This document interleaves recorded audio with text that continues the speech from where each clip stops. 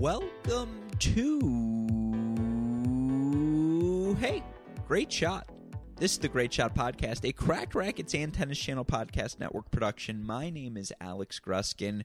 Have another ATP Challenger Tour-centric episode for all of you listeners today. I am joined once again by Cracked Racquets contributor David Gertler to break down the latest happenings at the Challenger level. We talk about the runs from two former college tennis standouts in former Mississippi State All-American Nuno Borges, former NCAA singles champion for Ohio State, Blas Rolla. Rolla was a title winner last week. Borges made the final of the Challenger in Portugal. We talk about how both of those guys were able to do it, recap the rest of last week's action, talk about what we've seen unfold thus far at the week's 3 ATP Challenger level events in Split, Orlando, and Belgrade, talk about what we expect to happen throughout the rest of those 3 events as well. A fantastic in-depth discussion, as is always the case whenever David's able to take the time to join us here on the show. Of course, the reason we are able to do these shows day in, day out, week in, week out here at Cracked Racquets is because of the support we get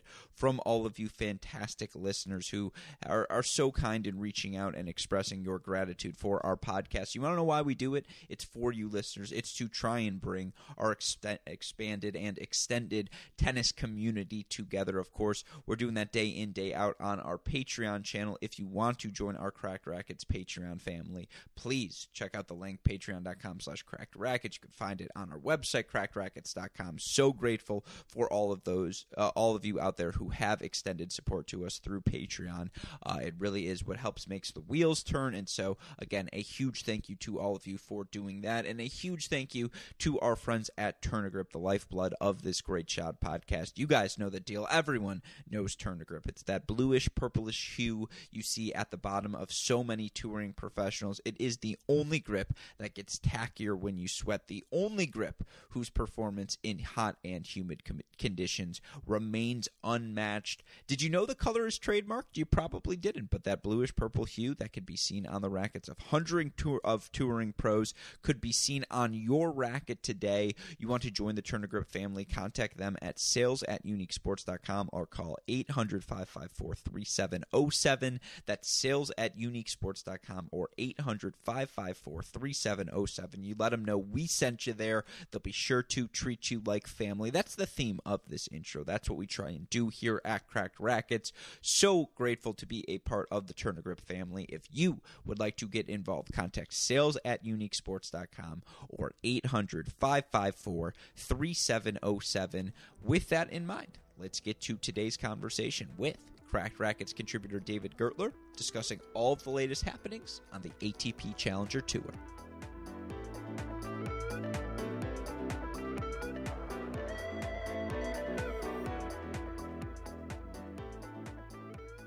Joining us on the podcast once again today, as he does almost weekly now here at Cracked Racquets. You know him as a writer on our website and for the Last Word on Tennis website. You may also know his All About Tennis blog.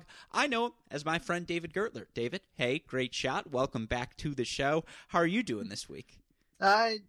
Stretched thin, but okay. Stretched thin in a good way? Is it like there's Challenger tennis at 2 different European events, and then you've got the Orlando Challenger all day, so it's just 18 hours of tennis stretched thin, or like real-world problems? It's like real world. I have a million things in it, and sometimes it feels like my head's going to explode. Oh, that's half the fun, right? That's how we rock and roll. That's yeah. That's why we get up every day. But no, with all of that in mind, obviously, I know I and our listeners greatly appreciate you taking the time to chat with me today. Oh, I wasn't trying to get sympathy. No sympathy. All right, good. I appreciate that. That's, again, why we always like to have you on the show. And, of course, as we always do when we have you, we're going to focus on the Challenger action happening across the globe. There were 2 ATP Challenger events last week that happened on red clay. We've got 3 this week, 2 of them on clay, and then the return of North American Challenger tennis, and perhaps most importantly for all of us tennis fans, the return of air traffic controller Mike Cation at the Orlando Airport Challenger Challenger this week. That is going to be a big focus of our conversation. But, of course, as always, let's start by recapping last week's action. And let's start with the tournament. We sort of teased a little bit in last week's show. Of course, the reason we did that is it featured a player near and dear to our hearts here, friend of the program at Cracked Racquets, former Mississippi State standout, and in my opinion, the most underrated men's college tennis player of the 2010s, Nuno Borges, who makes the final in Portugal, first challenger level final now. Unfortunately for the wild card, he ends up losing a 7-6, 7-6 final to Pedro Cachin. I believe he was up 5-1 in that second set. Unfortunately, saw his lead evaporate. But let's start with not Nuno. Only 5-1. He had five. Was it 4? Was it 4 or 5? He had 8. It was 8. Points. Oh my god! It was 8, because I think he had 4 in one game, but it was 8 total. Yeah, so he at 5-1 he had 5 set points, and at 5-3 he had 3 set points. He was up 40-love in both games. I don't know how he lost that second set. Oh, no. It was – I mean, look, that was obviously disappointing. But you look for Nuno, who played 4 years of college tennis at Mississippi State. He just turned 24 years old. And, again, he is on – I suppose that's the older side to really get your pro career going. But he's been off to the races since the tour resumed in August, and really since he started playing full-time events in the start of 2020. You look just since August of last season, David, he's 41-10 in his last 52 weeks of competition. That's an 80% win percentage. It includes runs to finals at, I believe, let's count here, 1, 2, 3, 4, 5, 6 different ITF level events. He won 4 titles in those 6. He won 3 titles in those 6 finals. He also had 3 futures titles from 2020 and 2019. For him to now come to the challenger level, and you look in his career, Nuno still hasn't played that many challenger matches, and again, that's a product of him playing the 4 years in college. 6-5 in total in the challenger level matches he's played in his career. Now 4-2 here in the 2021 season. He's up to number 332 in the rankings, and again, if you're winning 80% of your matches at the ITF level, you're probably ready to start playing challengers full time. Clearly, that's the case as he makes the final here. I know you haven't seen him as much as I have, David, so I'm a little bit more biased coming into him. Curious what your first reaction was. I imagine this was your first real deep dive into the game of Nuno Borges. Yeah, I actually watched him he lost to Paul Jubb, right? In the final. 2019. Yeah. I watched him in that tournament, actually. That was the first time I'd seen him. And I've seen him sporadically, here and there. The were a little, the fields were a little weaker. He did play Kolar last week in the closest match, or 2 weeks ago, in the closest match that Kolar had all tournament. So I'm not surprised he made the final here. He had a nice win over Elias in the semifinals, where he held Elias to 45% of his second serves won. I think his forehand looks pretty explosive. I do think there's moments where he can move up to the net more, but that'll come with experience. Solid baseliner. I can see him hanging around the challenger level for sure. Yeah, the thing that jumps out for Nuno is that serve forehand combo. His kick serve on the ad side is just filthy. Yeah. I mean, it always has been, and right now I know he's still dealing with a little bit of a shoulder injury, so he can't quite snap it like I think he's going to be able to when he's healthy and in his prime, but that first serve is going to work on hard courts, it's going to work on clay courts, it's going to set up opportunities for him to play +1 tennis, and when he gets a clean look at his forehand, the running joke throughout his college tennis career was it's hilarious how talented Nuno Borges is, considering he's just not that good of an athlete yet, and he's not the most fluid guy yet. He's getting better. Like, he does move out of his corners. His movement's not bad. It's just fine. Yeah. But when he finds forehands, and he does just seem to have this ability to find forehands at so many different locations on the court, whether it's inside out, inside in, he just hits that ball so heavy. It snaps through the court. I mean, you look for him this week, only made about 62% of his first serves, but was constantly winning 65% of those first serve points, winning over 50% of his second serve points. I think he was the most he was broken in any individual match was 3 times, and I believe 3 of his 5 matches went 3 sets. The final was 7-6, 7-6. That's a pretty good serving performance for the week. You mentioned the draw. That helped. The fact that he got Gastão Elias in that semifinal, who he played 6 million times during the pandemic months in exhibition events in Portugal. There are no secrets between those two. But it's also worth noting Nuno won the doubles title here, right? Yes, and it's a well-rounded game. I agree. It would be nice to see him move forward more, but it's not like the volleying skills aren't there. His hands are just so gifted. He's just like a guy who some people were meant to swing tennis rackets. He's one of them. Yeah, you mentioned well-rounded. Now, the sample size is small, but he's won in the course of his career 72% of his clay court matches and 75% of his hard court matches. So those are really high percentages, and it shows that he has good surface versatility. Yeah, and to be honest, in terms of the level of play, that skews the sample size, but he's played over 50 clay court matches, 70% clip. He's played over 100 hard court matches at a 77% clip.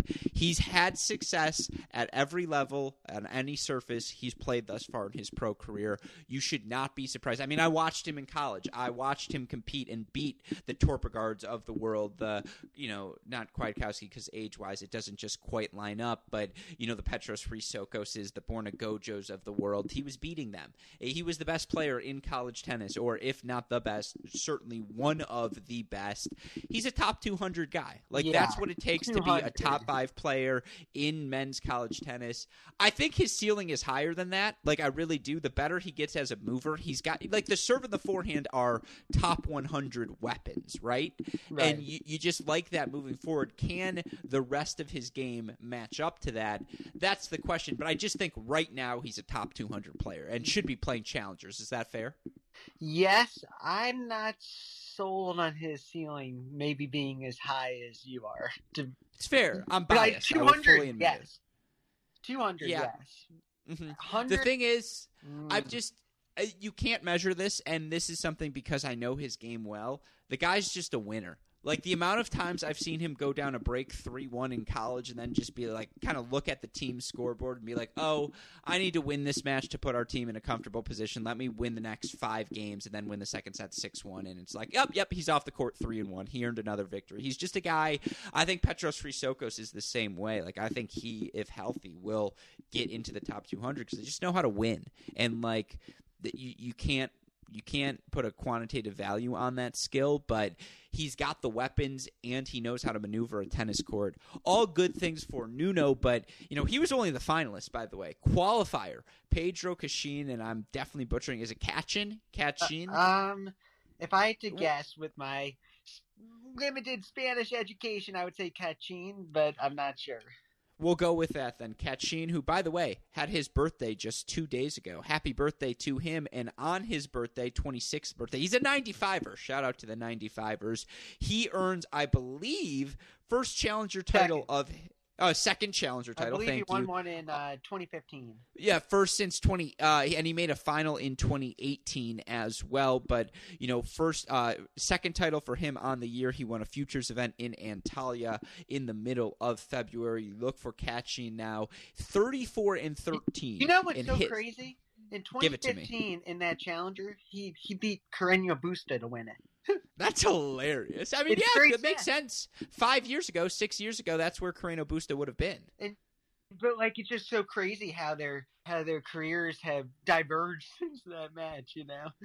No, you look for 2016. He goes 18-20. 2017, he had a 57-25 season that included a 6-6 record on the challenger level, but included a quarterfinal and a semifinal there. Both of those results coming on clay. You look for him. 2018, he went 14-18 at the challenger level. He did make a final in Buenos Aires, but I think that was one of only 3 quarterfinal or higher he made during the year. You look for him. 2019, that was a rough year. 12-25 on the challenger level, lost first round. I think he lost 1, 2, 3, 4, 5, 6, 7. He lost his final 10 matches at the challenger level of the 2019 season. But, he has bounced back here to start this season. He was a guy who went down to the ITF level to find his confidence. You have to respect that sort of grind, that sort of decision from him, and it paid off. Yeah, I think Holger Rune could learn something from that. Oh, disagree. That was an unneeded pot shot. Holger Rune's been great. Are you saying he needs to go to the challenger level? Is that what you're trying to say? Oh, okay. He shouldn't be taken out of the Masters 1000 is what I'm trying to say. Oh, well, if that's what you're saying, I have no disagreement with that. That's completely fair. But, I mean, look, for Cashien now, he beat Adrian Andreev. That's a really nice win, straight sets. He beats Ben Chatri. That's a really nice win in straight sets. You look for him over the past couple of months, some of the wins he's gotten at the Futures circuit. It's a guy who's starting to find his best tennis now. I believe there was a big Arthur Fee, the Frenchman, push this morning on tennis Twitter. Cashien beat Arthur Fee in the round of 16 in Antalya, 2-3 back in January. He's beaten Alex Molcan. He's beaten Tomas Bellucci. I mean, not incredible wins, but this is a guy who deserves to be back in the top 300, which is where he's at following this title. Yeah, when you watch him, there's nothing that jumps out off the page at you, but he's just solid. What I loved at what he did this past week is he really returned second serves well. So through the first round, he qualified for this tournament.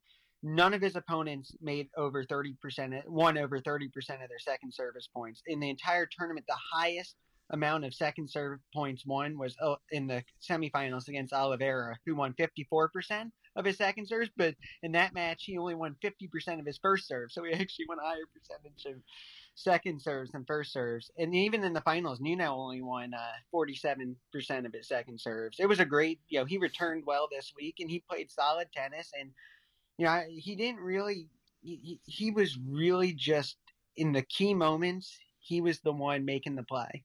Yeah, he moved the ball really well around the court. I agree with you. He's so fluid on the clay and just, could go down the line, could go cross, could absorb the pace. He was just a rock. And, you look in his career now, it's not a surprise, I don't think, to learn that for him in his career in hard court matches, only played 29. So of his 500 or 493 career matches, only 29 of them have come on hard courts. That's obviously very telling because he's not a guy with a big weapon. He's a guy who moves the ball around the court well and, relies on his physicality, relies on his defensive skills to get through matches. And that was good enough for him to get the job done this week. And again, 6-6 against Nuno. If Nuno closes one of those set points in the second, who knows what happens. But in a pressure moment, sometimes all you got to do is be the guy who's putting the ball in play. And that's always going to be him.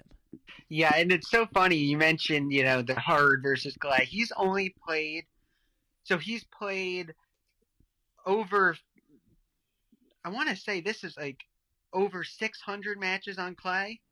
On hard and grass combined, he's played 27, and then 5 on the other surface. So 32 matches on non-clay and over 600 on clay. That's pretty nuts. Yeah, that's crazy. That's certainly a skewed. Over 500.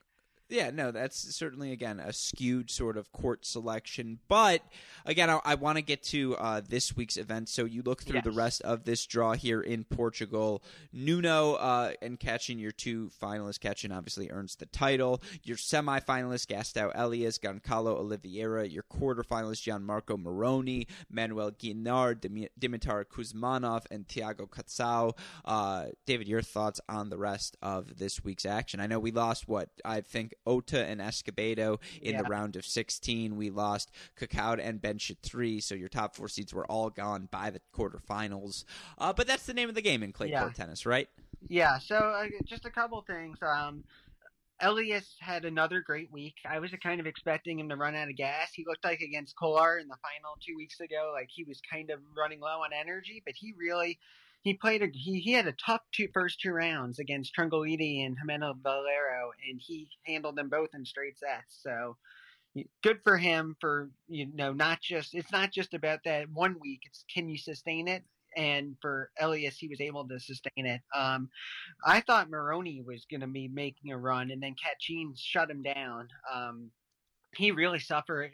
Kachin really suffocated Maroney in that third set.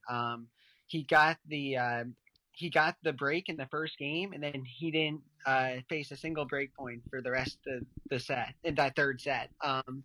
So that was a great performance for Kachin because I really thought Maroney was coming on strong.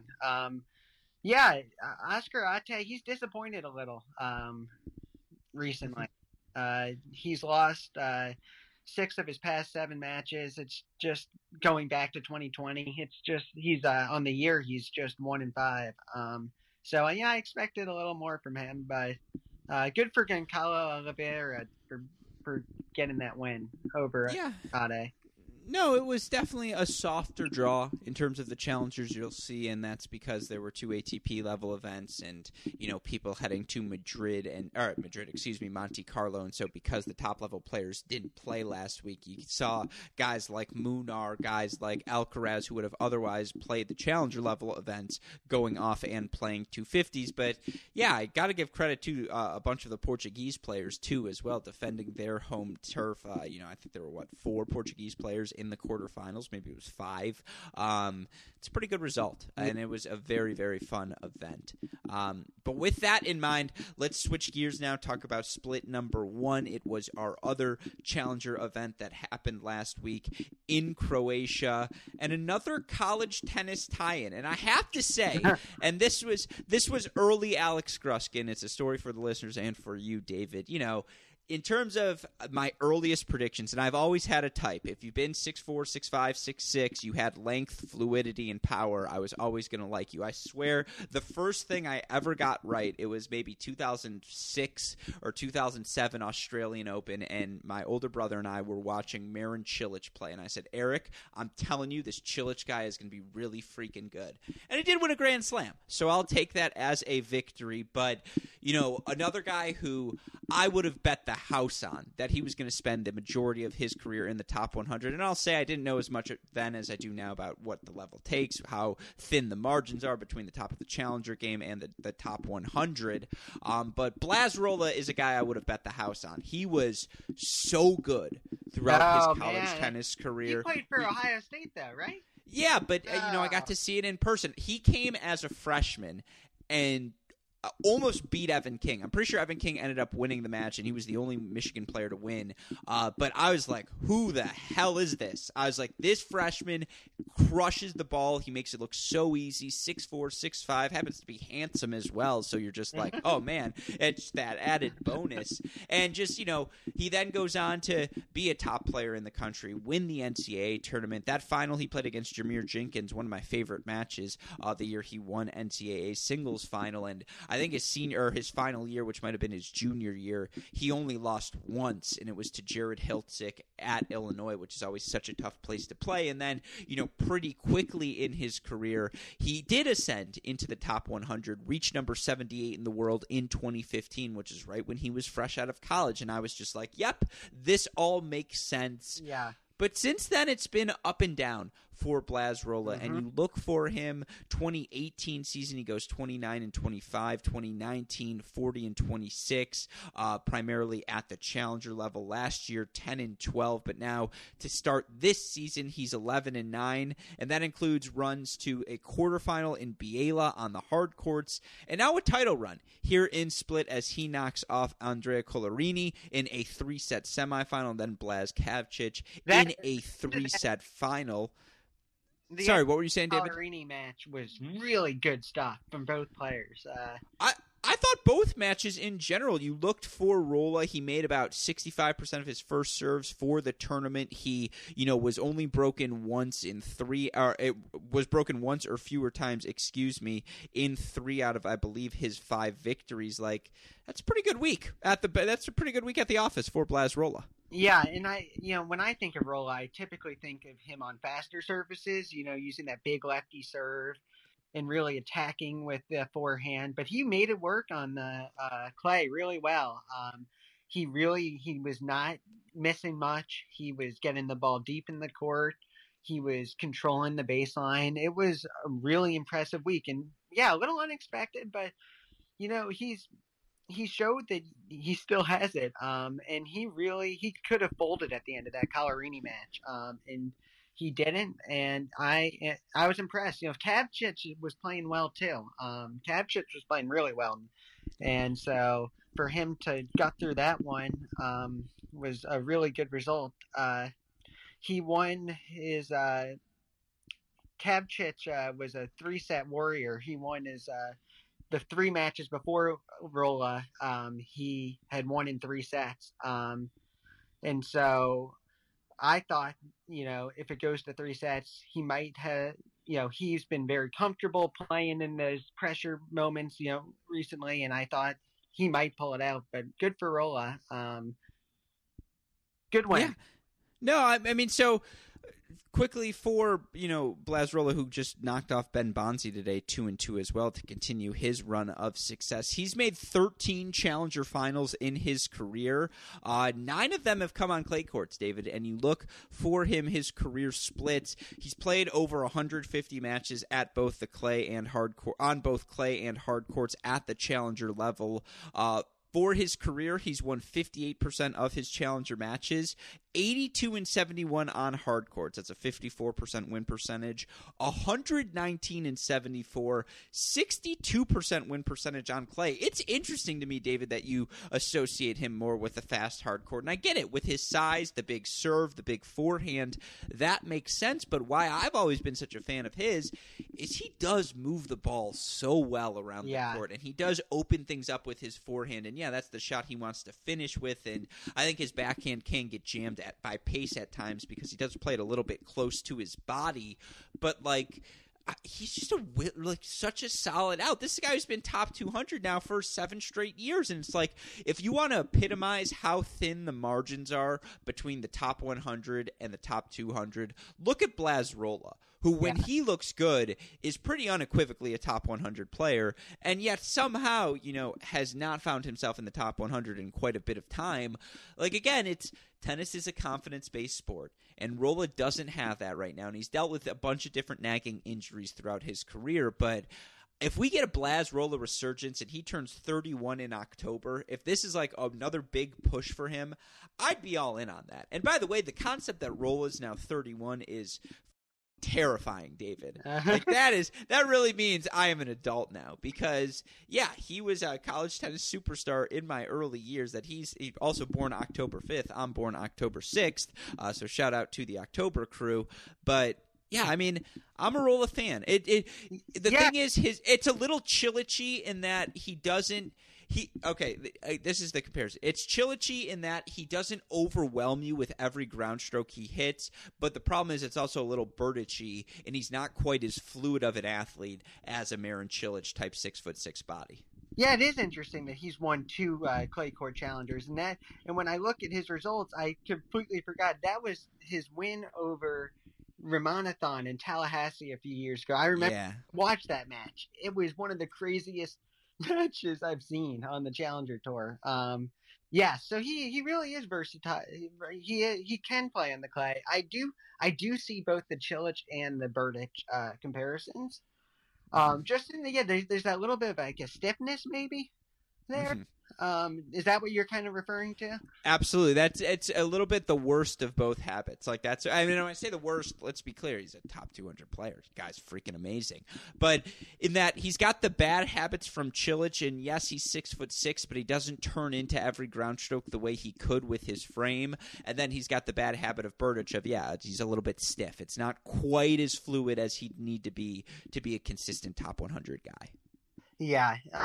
But that doesn't mean that he's had a bad career or anything. No, not, and which is not what I'm trying to imply by Yeah. any stretch. I'm just saying, why is he not top 100 despite all of the things he can do? That would be my explanation. Yeah. I was just clarifying that, like, we're not saying that he's No, 100%. And I appreciate you doing that because, again, guy just won a freaking challenger. Absolute stud. You talked about Kavcic, who just survives. He's another, much like Cashin, just a grinder. He's going to put a ton of balls in the court. Yeah, no glaring weakness. But the last guy I want to talk about, I mean, if you want to talk Kavcic, Colarini, or any of the other, Kokkinakis has looked good. Vukic finally starting to bounce back. He's looked good. But I'm always looking for an excuse to talk about my guy Kasper Zook, who I'm telling you, David, he continues to prove it week in, week out. You look for him now here in the 2021 season. In the 2021 season, yes, he has made the quarterfinals or better in all 5 of the challengers that have completed that he's competed in. He's 37-9 overall with a 14-5 record in ATP Challenger matches. With his recent run of results, he's up to a new career high of number 212, which of course is not the standard and the pace set by the Medvedevs, Tsitsipas, Zverevs, Davidovich Fokinas even of the world. But to be number 212 at age 22 and clearly playing the best tennis of your career, every number, every metric, and then the eye test as well, David, points to Kasper Zook being on the rise in the men's tennis game. Yeah, no, I mean, even in his loss to Kavcic, his numbers weren't that bad. 62% first serves won, 58% second serves won. He had a very impressive victory over Kokkinakis. And now this week, too, he's doing great. Hasn't dropped a set this week in Split. And so I think he could very well, I don't want to jinx it, but he could very well win the tournament. But I don't want to jinx it. Did he beat Martyr today? Did that finish? I'm sorry, I missed that. Or are they a tomorrow match? They might be a tomorrow Martyr match. played really well yesterday. I watched him yesterday. And Martyr's got this sort of big weapon that can hurt Zook, right? The one thing you're concerned about is his size. He's what, like 5'11", 6 foot, and it's Davidovich Fokina-y, just a little bit flatter. Like he's stocky, he moves really well. I don't think that's ever going to be an issue, and I don't think he lacks in pop.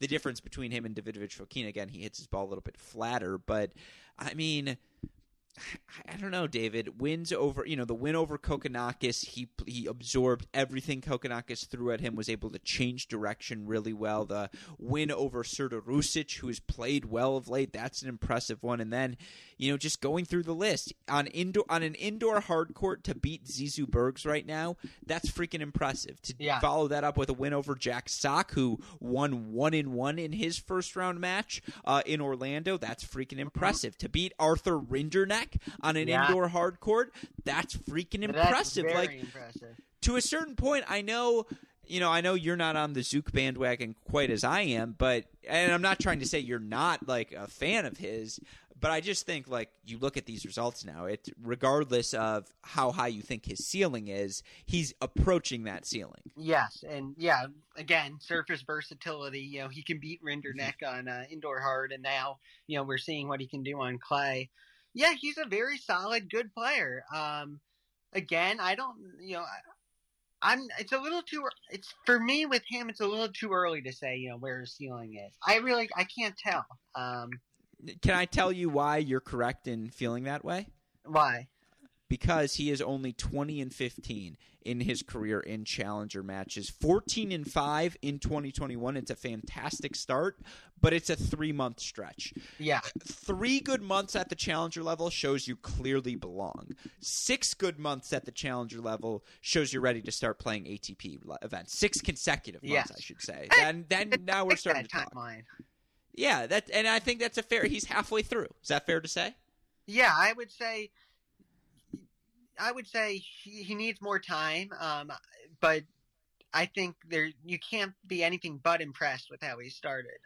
Yeah, it's either 6 months of quarterfinals, or you do like what a Fritz does, what an Alcaraz did, what a Musetti did, and you just like rip off 2 challenger titles in 3 weeks. Yeah, and you're just like, oh yeah, that's ridiculous. That 2015 Fritz. run, right? That's the OG run. Yeah. That's the one I turn to. No, the real OG one is Sam Querrey No, it's Kozlov Sacramento. Yeah, Kozlov Sacramento. If you remember the Kozlov Sacramento run, you've been in the game for a long time. Well, I remember the Querrey when he went back to play the California Challengers. He beat Kozlov in that final. Yeah, and he didn't go to HI. I remember he decided to stick around and play Challengers, which ended up being a great decision for him. Yeah, I mean, the event I miss most is Maui. Like, do you remember the Jared Donaldson final in Maui? Is that before your time? No, I vaguely remember it. Yeah, that was that was like, oh man, 2015 maybe? Who do you 2016? I mean, who do you play in the final? It's a good question. I was definitely following Challengers then. Yeah. Or like the real, I mean, if you remember the Ryan Williams rise, like that means you've been in tennis Twitter since the beginning. If you remember the tennis Twitter account Lang, I think was the name for it. And it was like pretty much the photo was of Ryan Williams and like dedicated to everything Ryan Williams is doing, who's now the coach of Dom Kopfer, and was a fantastically talented player in his day. Maui final 2015. Let's go. Got the year correct. Who did he beat in the final? Qualifier and former UCLA standout Nick Meister. I'm in my happy zone right now, David. I'm looking at Jared Donaldson's results. 2014, he wins a future. Listen to these 2014 futures wins he had in his runs to titles. He beats number 1 seed Nikola Miljovic in a 2014 clay court future final, straight sets for Donaldson.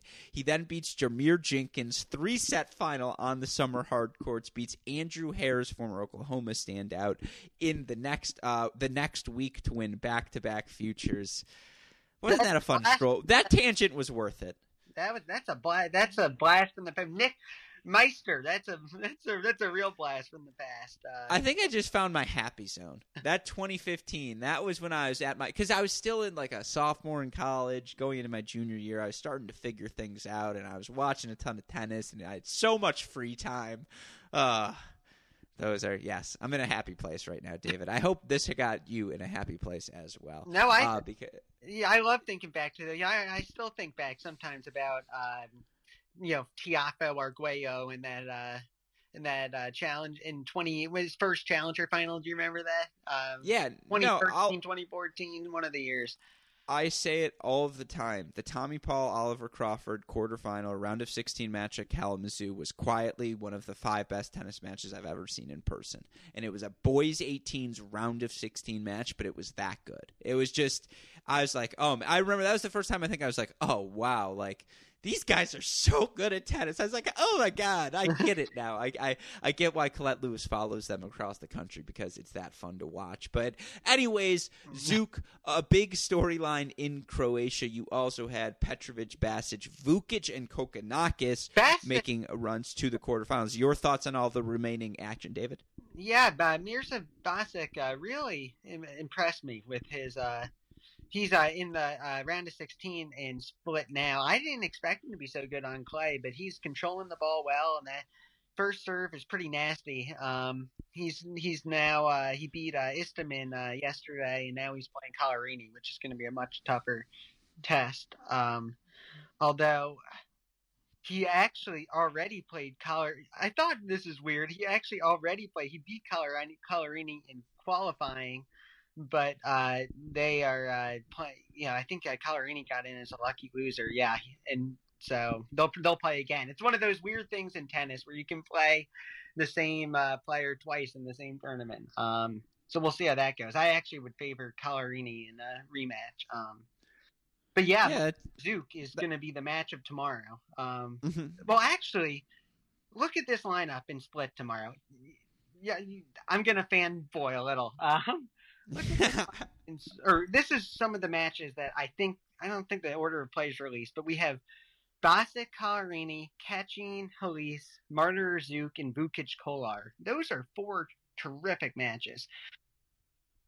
Yeah, I'm in. Like, I agree. And, again, we're about to preview all of this week's Challenger action momentarily. I would echo everything you'd say. I would also throw in Thanasi Kokkinakis is going to get into the main draw of the French Open. He's going to play a 5-set first-round match. It's going to take 7 hours. You're going to see all of the injuries that he's dealt with over the past 2 seasons reemerge on his face. But then he's going to win that match, and he's going to get to the second round, and then he's going to get back into the top 100 where he clearly belongs. I mean, the serve, the forehand, elite is too strong of a word, but they belong at the ATP level. Like, it's just so obvious, and he's got the goods. The question is, can he stay healthy? Big for Vukic to sort of flip around the momentum. He had struggled here early Would you in the say season. that Kokkinakis is the favorite to win Split this week? All right, well, with that in mind, let's just transition right into it. And I was going to start with Orlando, but let's start with Split. We can switch up the order. I like this, David. This is good. This shows that you're hitting your gear here on the podcast.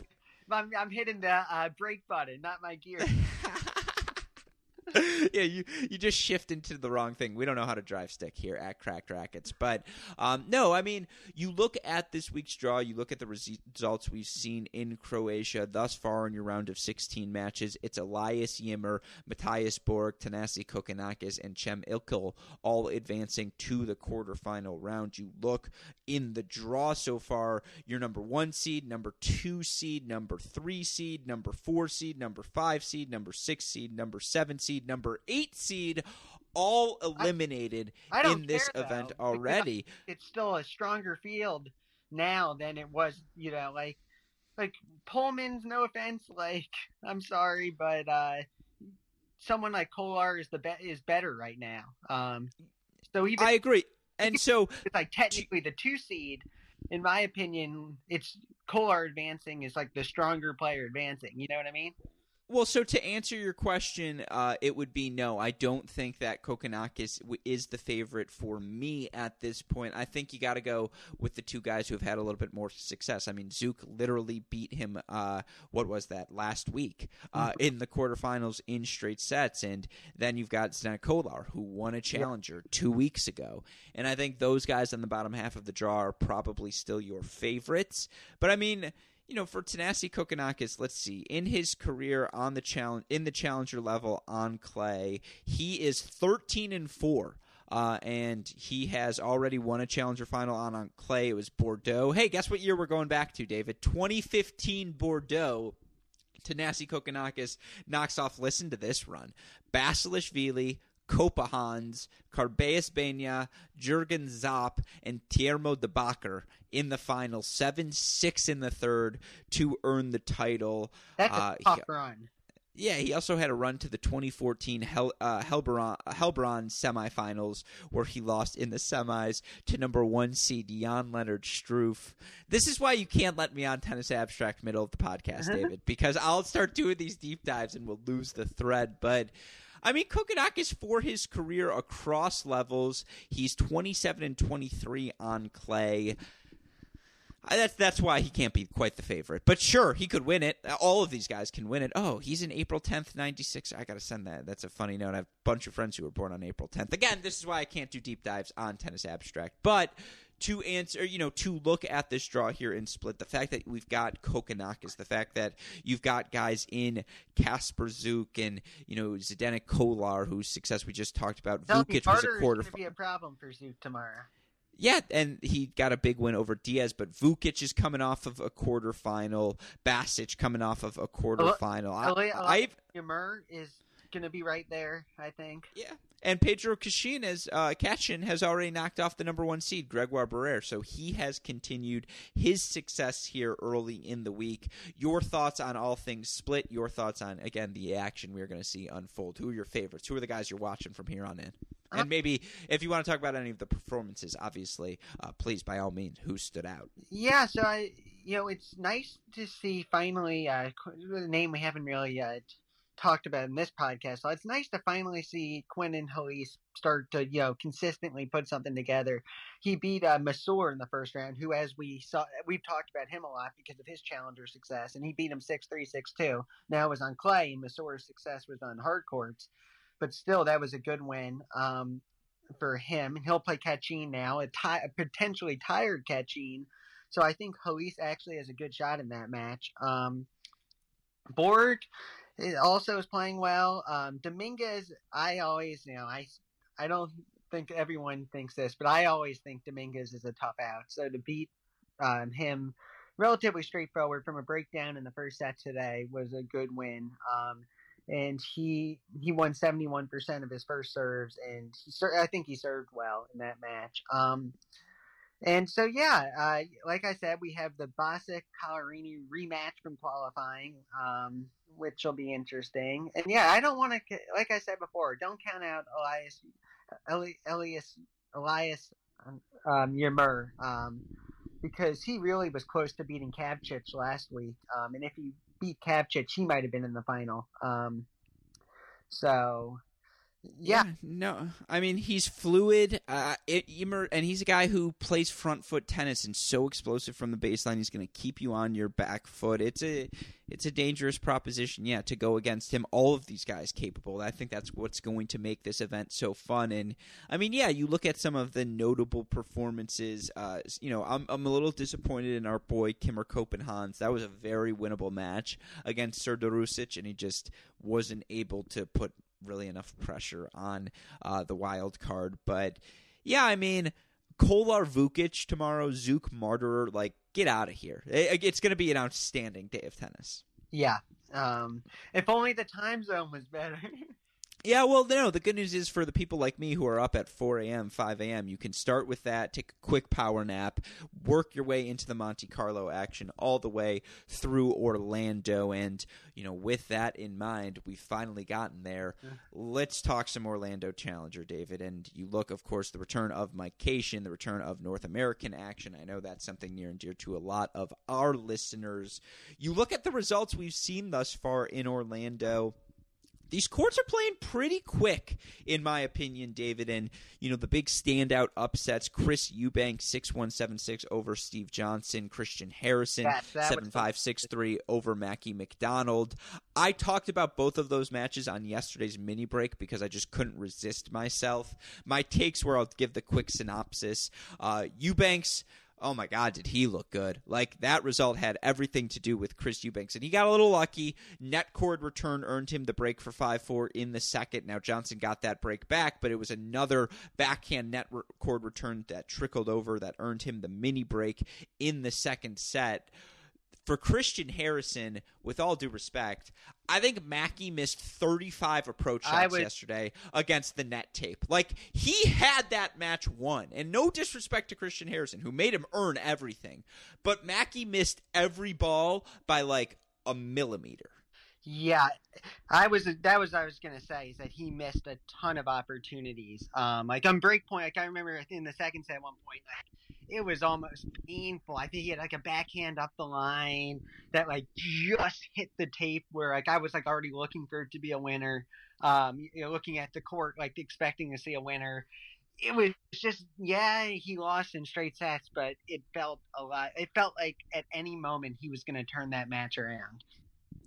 Yeah, I mean, it just 2-all second set. He had 6 breakpoint chances, and I swear to God, he missed 4 forehand approaches. And it was always in the same spot. He missed it in the net tape, inside in every time, and it's just sometimes that's just the way the ball rolls. And I really do think Mackie McDonald's been a top 50 player here to start the season. And so I'm not concerned with this loss. No. It was literally the same mistake every time, and that's just a bad day in the office. Was kind of like Jordan Thompson against Pair in Monte Carlo. He would always approach to the Pair backhand, and it's what are you doing?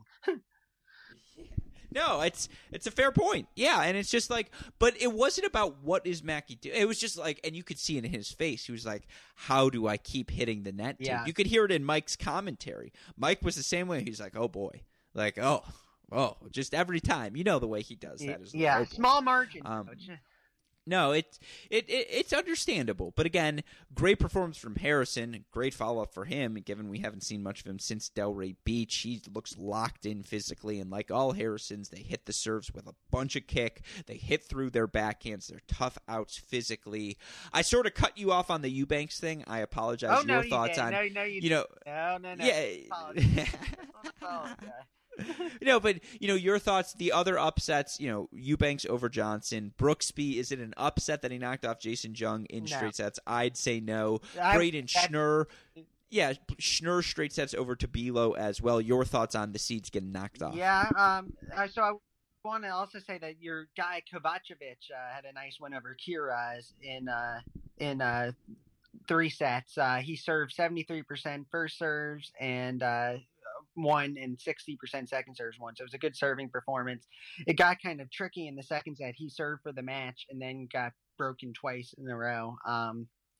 So that was a good win for Kovacevic. I watched the Schnurr Tabila match. Tabila just did not look comfortable on hard courts. I think the reason why he did so well in Miami, with qualifying, I remember he beat Zoomer in Miami, was because those courts are kind of slower. They were kind of playing like clay courts a little bit, but I don't see Tabilo as much of a hard court player.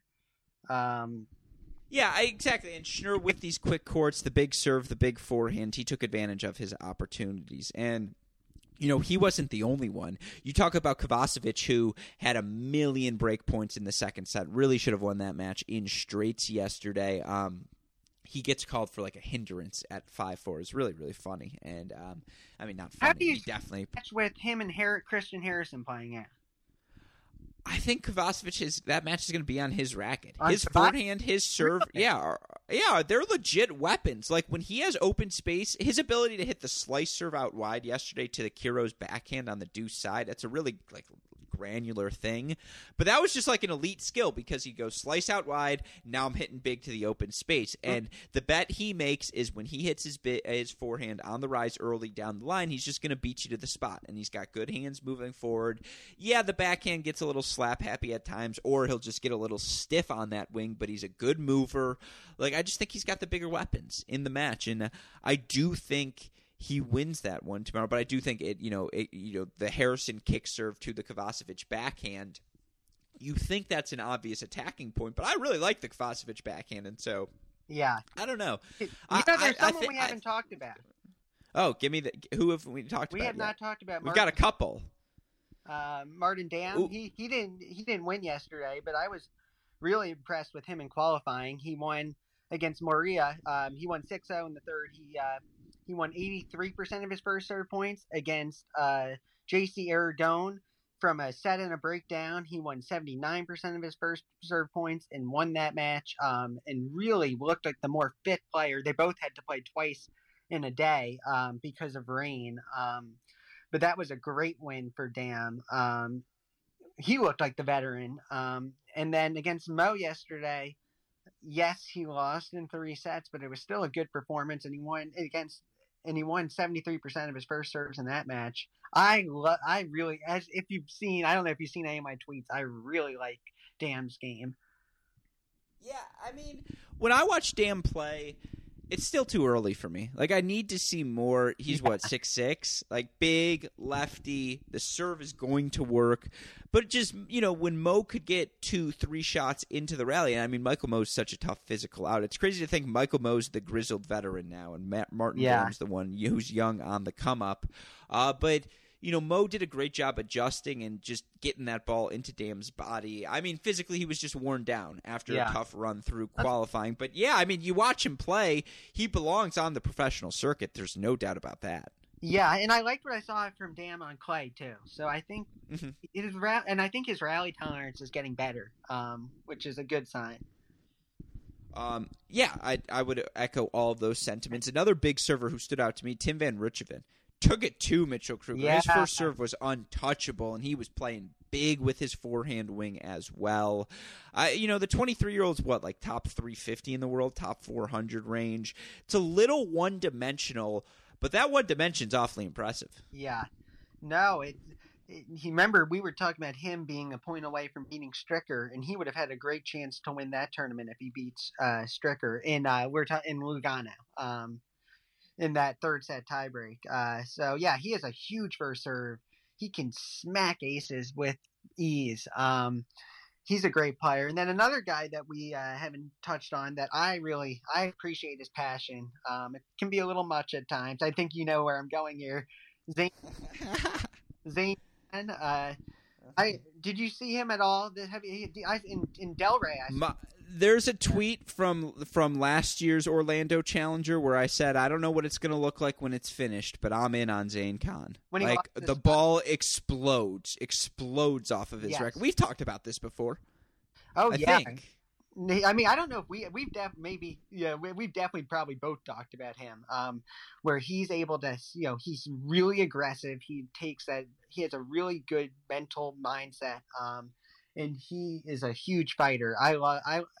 People get mad at guys like Khan and Evans for their, for screaming and their passion, but I'd rather that than seeing a robot on court, so. It's fair. I agree. He's clearly in on. Yeah, I agree. He's young. I mean, and again, he plays a fiery, high power, high intensity game style. It's not, I think the intensity from these young guys, whether it's Khan or Brooksby, who, the single most intense thing about him is his attitude on the court, is his relentlessness.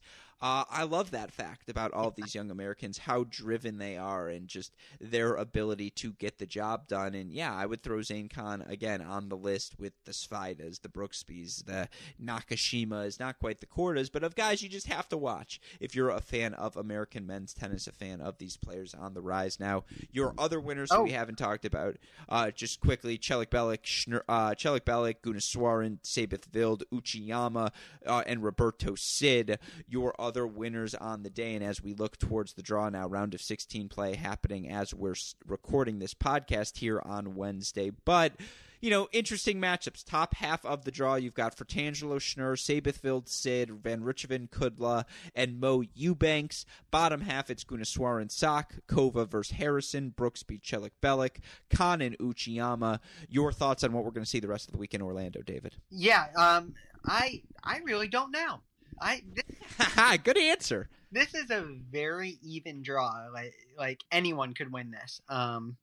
Well, maybe not. I actually think that the 2 seed Ukiyama, I'm not sold on him. He didn't look. No, that's a good call. I would also be surprised if Sabith Wild wins it. Polanski blew that match badly yesterday. In terms of he had easy forehands in the game. He got broken to lose the match. He had easy forehands in that game that he just struggled with. I'm not convinced on Ukiyama. I actually think Khan could beat him. Jack Sock, if his forehand and is firing, although, Gunneswaran has a nice lefty forehand. He's going to try to get that ball in the Sock backhand as much as he can. If Eubanks can serve like he did, like he's capable of, it's possible. I think it'd be a first serve bonanza if we saw Eubanks, Van Rijthoven in the next round. It's a very might be just like we talked about with Cleveland. Just Fratangelo might just move his way through the draw again, and I think that's completely fair, David. And again, I said this early in the week. Fratangelo's the guy for me. I watched him in Cleveland. He is playing so well right now. If we get a rematch of last year's Carey first round between Fratangelo and Sock in the final, I'd be all in on that. I think Denis Kudla's playing really good tennis right now as well. I think, as you mentioned, all of these guys capable of bringing the title home. Certainly, if you want to talk about by results, one could argue Jenson Brooksby's had the best challenger level results of anyone remaining in the draw here in 2021. So it's a wide open field. It's why I was so excited to talk about it on today's podcast. Should be a really fun there's ending. One thing you mentioned, Nakashima. I just want to say that quickly, let's transition to that because we're going to talk Belgrade now and Brandon Nakashima into the quarterfinals as he knocks off Hugo Dellien today. Knocked him off, dominated. Yeah, and he beats Ben Chatri in 3 sets as well to advance to the quarterfinals. It would have been very easy for him to make the decision to play in Orlando, be comfortable on the hard courts. He does the hard thing, goes and gets some red clay repetitions. I have it in my notes. I tweeted at you. Brandon Nakashima, sneaky good mover on clay courts, David. He's looked good this week. Yeah, it's a small sample size, but we are looking like we were wrong about him on clay when we did the Next Gen pod on him. He won 55% of his return points today. He controlled the baseline very well. I did not like Delian's court positioning, but I have to be but Nakashima pushed him back. He served well. He really kind of suffocated Delian. He never really gave Delian a chance. He was so consistent. Like there were not any batches of unforced errors. Like I maybe was expecting on clay from him. He moved well. He was really laterally moving really well in the clay, which again I was not expecting from him. So you know what? Good for Brandon. He's clearly putting in the time, and his net play is looking pretty good too. So. Yeah, he's looked outstanding this week. I agree with you. And again, he wants to be playing French Open qualifying ATP level events full time. To do that, you're going to have to play on hard courts. You're going to have to play on clay. You're going to have to play on grass. Just from a coaching perspective, for his team to make that decision, let's go play some clay court events. You look for Brandon Nakashima, who I believe, if memory serves me correctly, was a junior French Open quarterfinalist back in the day. If not quarterfinalist, maybe it was the 4th round that he made. But you look for him, he still really has played very, very few clay court matches in his career. In total, across level, he's only played 11. David, and yeah. He played the Barcelona Challenger last year where he made it through qualifying, made the round of 16, then lost first round matches against Garcia Lopez, first round qualifying match against Viola last week. This week now, to get the 2 victories under his belt, to get the more repetitions, it's just too early to say what sort of player he's going to be on clay courts, and so I love that he and his team again make the decision to go play this event. But you look now here in the round of 16, players who have advanced thus far. Blas Rolla, who we talked about already, he's back into another quarterfinal, gets a win over Ben Bonzi. Facundo Bagnis, your number 2 seed, advances. Damir Zumher, Liam Brody, and Joseph Kovalik, your other winners on the day. Let's see if the other 2 matches. Out to win. So Carballes Baena, he's taken on Trungaliti. He's your last one to finish. And then Taro Daniel, Antoine Huang still to finish as we're recording this. Your thoughts on all of the action happening in Belgrade this week? Yeah, so Carballes Baena has struggled a little bit, but if when he plays well, he's better than the rest of the field. And he looks like he's pretty locked in. He had a tough first round against Rinderknecht, but he won that in straight sets, was able to gut that match out. I think he would be the favorite against Rolla in the quarterfinals. Good for Liam Brody. I don't necessarily associate his game with clay, but he's just crafty. He's a crafty player. Nice to see Philip Kohlschreiber back. It's been a while. I was actually just wondering where him and Doug Polov were. And then, I want to get this name right. Hamad Medjidovic. Nice first round win for him. He's a young guy. I first heard of him during the pandemic exhibitions. That was a nice first round win. And then, Facundo Bagnis, finalist in Santiago ATP, is also still left in the draw, and he's playing Kovalik, another good clay quarter. So the field's strong, and I'm excited to see what happens. Yeah, I would echo everything you said there. Bagnis has been such a tough out of late. He was a guy who had some success during the South American clay court swing, so expect that success to translate here at the challenger level. Sebastian Ofner played fantastic tennis to knock off Daniel Galan in the first round. That was such a fun match, and Galan played well. This wasn't like an off day for Daniel Galan. Ofner just took it to him. His willingness to hit his backhand down the line to keep Galan from cheating over on that ad side, to hit inside out, inside in forehand, which is legitimately an elite pattern. Like I'm all in on Daniel Galan. He's going to beat someone good during this clay court stretch. But Ofner played great. He was willing to take the backhand down the line, willing to put, he's got a big forehand backswing, which he's afforded more time when he's playing on clay. That was a fantastic result. And for Liam Broady to beat him in 3 sets and beat Nikola Miljovic in straight sets in his first round, Brody's playing the best tennis of his career. He's making the leap. And is that leap top 100 ceiling? I don't know. But if he's going to get there ever, it's this season, David. I think he's shown his best stuff. Yeah, no, he's so consistent. And he gets the ball deep in the court, and he plays a good variety. And it's really good stuff. I have nothing but good things to say about him. I mean, he seems like a hard worker and a good guy. So. Yeah, I would echo all of that. Again, and to your point, it should be a really fun week of action in Belgrade and just across the ATP Challenger Tour. Do we have time for me to just say one thing about David, Monte Carlo? Not only do we have time to say one thing about Monte Carlo, the last thing I wanted to ask you before we go, not only do we have the spectacular ATP level event in Monte Carlo, but we had a 15-year-old win a match yesterday in Charleston. Maria Osorio Serrano, former Junior U.S. Open champion, wins her first title in Bogota. There are a lot of exciting things going on, and so I wanted to offer you the floor. Any final thoughts before we wrap up today's show? This isn't actually about the tennis. I just want to say that I'm disgusted with how players are treating the umpires. I just, what? And for Tsitsipas to say that with his brother, who should be on the Futures Level Tour himself, to say that the umpire needs to go back to the Futures Level Tour, that's just despicable. And the fact that they get away, I didn't see a fine for him or any sort of actual punishment that would get him to change his attitude. This hadn't gotten the umpire Gavis Owen on Twitter was pointing out how many times he's been abused recently over his career the past few years by players.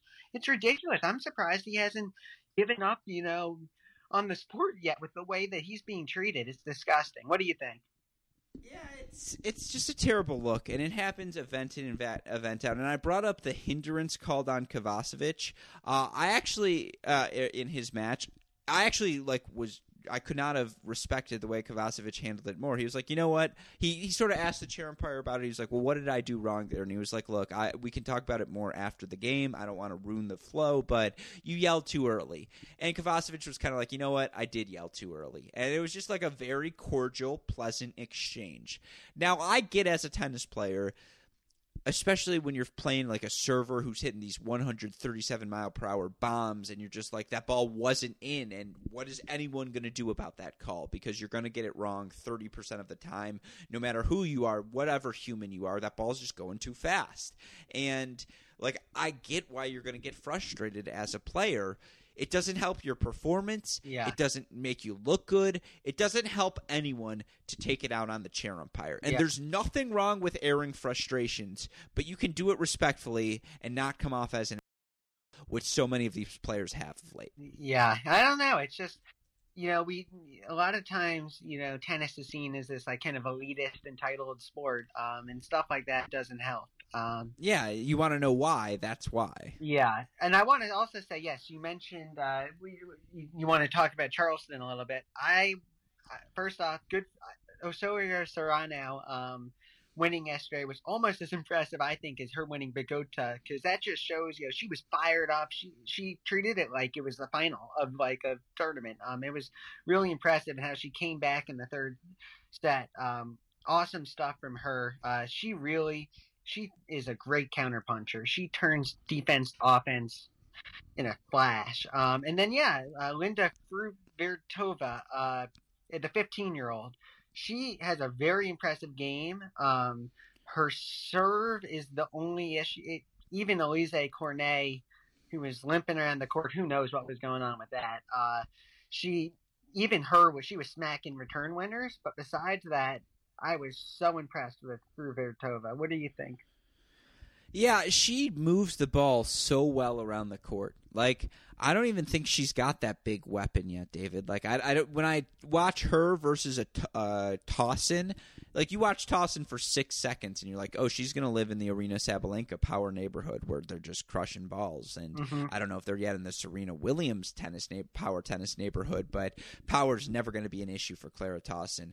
For me with Fruhvirtova, it was the way she moved the ball around the court. It was the fact that Alizé Cornet, for some reason, felt the need to like avoid hitting to her backhand because of how well she was taking the ball early on the court. And she's 15 freaking years old. She tracked down everything Cornet threw at her. She wore Cornet down physically. Like, that's crazy. And she's a top junior in the world as well. It's not like this is a flukish thing. It's not like it's a one-off result. She's had a high degree of success her entire playing career, which is still so early, and I don't see why it would stop. It reminded me of watching a 15-year-old Coco Gauff, where you're just like, oh, yeah, she does everything well, and she's still really, really young. Beef up the serve a little bit, for sure. Same with Coco, back in when she, her serve still isn't that great, but it was even, more raw when she was back that young. But yeah, no. 50, she's 15 years old. I don't want to of course I want to. Most players when they're 15 years old need to beef up their serves. It's the fact that she can even compete at this level with their serve the way it is so impressive. It's good stuff.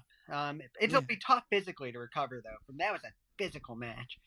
No, it was a brutal one. And I think, who does she have next? No, it's who faces Shelby Rogers next. I think that's Claire Liu who has Shelby Rogers next. But, yeah, for Fruhvirtova. She plays Navarro. That's a fun one. I mean, those are two high-level. Player we can talk about. Navarro's forehand is a real weapon on clay. Yeah, I would say... Yeah, she's just good. I mean, it's her hometown event. Home court advantage, as we've learned. In Colombia, Italy, and Spain last week, this week in Charleston. It's a real thing, I guess, in the tennis world. And Emma Navarro certainly has it in spades in being her hometown event in Charleston. But yeah, no, again, these are all fun things to keep in mind. And I know, beyond our discussion today, David, you're writing about all of the fun things happening across the tennis world. What have you written lately? And as always, what do you have down the pipeline? Where can our listeners find it all? Yeah, so I've been doing, for y'all, I did 3 players to watch out for during the clay court season. So I'm not going to spoil who they are, but you might have, I don't think they're too big of surprises. We might in the future do some more Carlos Alcaraz discussion, which we've talked about. And then for last word on tennis, I've been doing Monte Carlo predictions. Monte Carlo, I don't think there's going to be any too big surprises there either, when I'm previewing Nadal Delbonis. But that's what I did for today. It's like I tried to have some suspense, but it was just, we all know who's going to win that.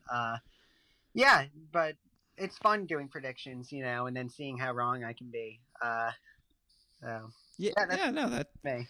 That's half the fun. Maybe you'll be able to jinx Rafael Nadal, David. Maybe you'll be the one who's able to slow down his clay court success. But as always, it is a pleasure to have you on the show. Hope you are staying safe and healthy. Hopefully, this provided you a little bit of, again, a relief from all of the stresses of everyday life. And, of course, we look forward to having you on the podcast in the future. Thank you for having me. I appreciate it. As always, stay safe, my friend. Bye.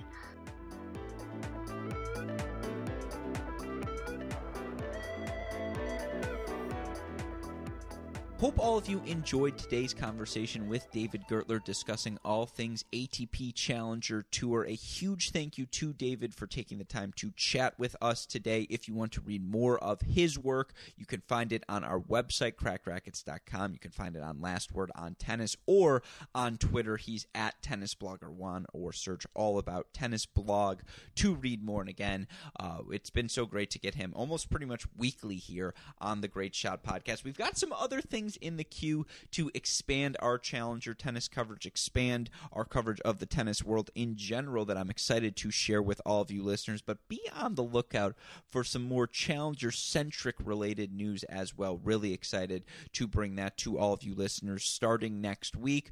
Of course, if you've missed anything that's happened in the tennis world this week, whether it's the college tennis action, the ATP and WTA tour level action, you can catch up on all of it on our website, crackedrackets.com. Of course, like, rate, subscribe, review this podcast, the Mini Break podcast, where I'm breaking down the action in Monte Carlo and Charleston every day. Cracked Interviews podcast, we had Pepperdine's women's tennis head coach Per Nilsson on the show, so if that's a conversation that interests you, I know I had a blast. One of my favorite personalities in the college game. Be sure to go check that interview out. You can read pieces from David, from myself, our expanding team at Cracked Rackets on the website. And again, you need the more immediate updates: Twitter, Instagram, Facebook, YouTube. We are at Cracked Rackets. You want to message me directly, I am at Great Shot Pod. Shout out, as always, to the super producers, Max Fliegner and Daniel Westoff, for the of any job they do day in, day out. Shout out to our friends at Turner Grip as well. Contact sales at uniquesports.com or call 800-554-3707. Let them know Cracked Racket sent you, and you can become a part of the Turner Grip family. With that in mind, for my wonderful guest, David Gertler, our super producers, Fliegner and Westoff, our friends at Turner Grip, and all of us here at both Cracked Rackets and the Tennis Channel Podcast Network, I'm your host, Alex Gruskin. You know what we say. Hey, great shot, and we'll see you all next time. Thanks, everyone.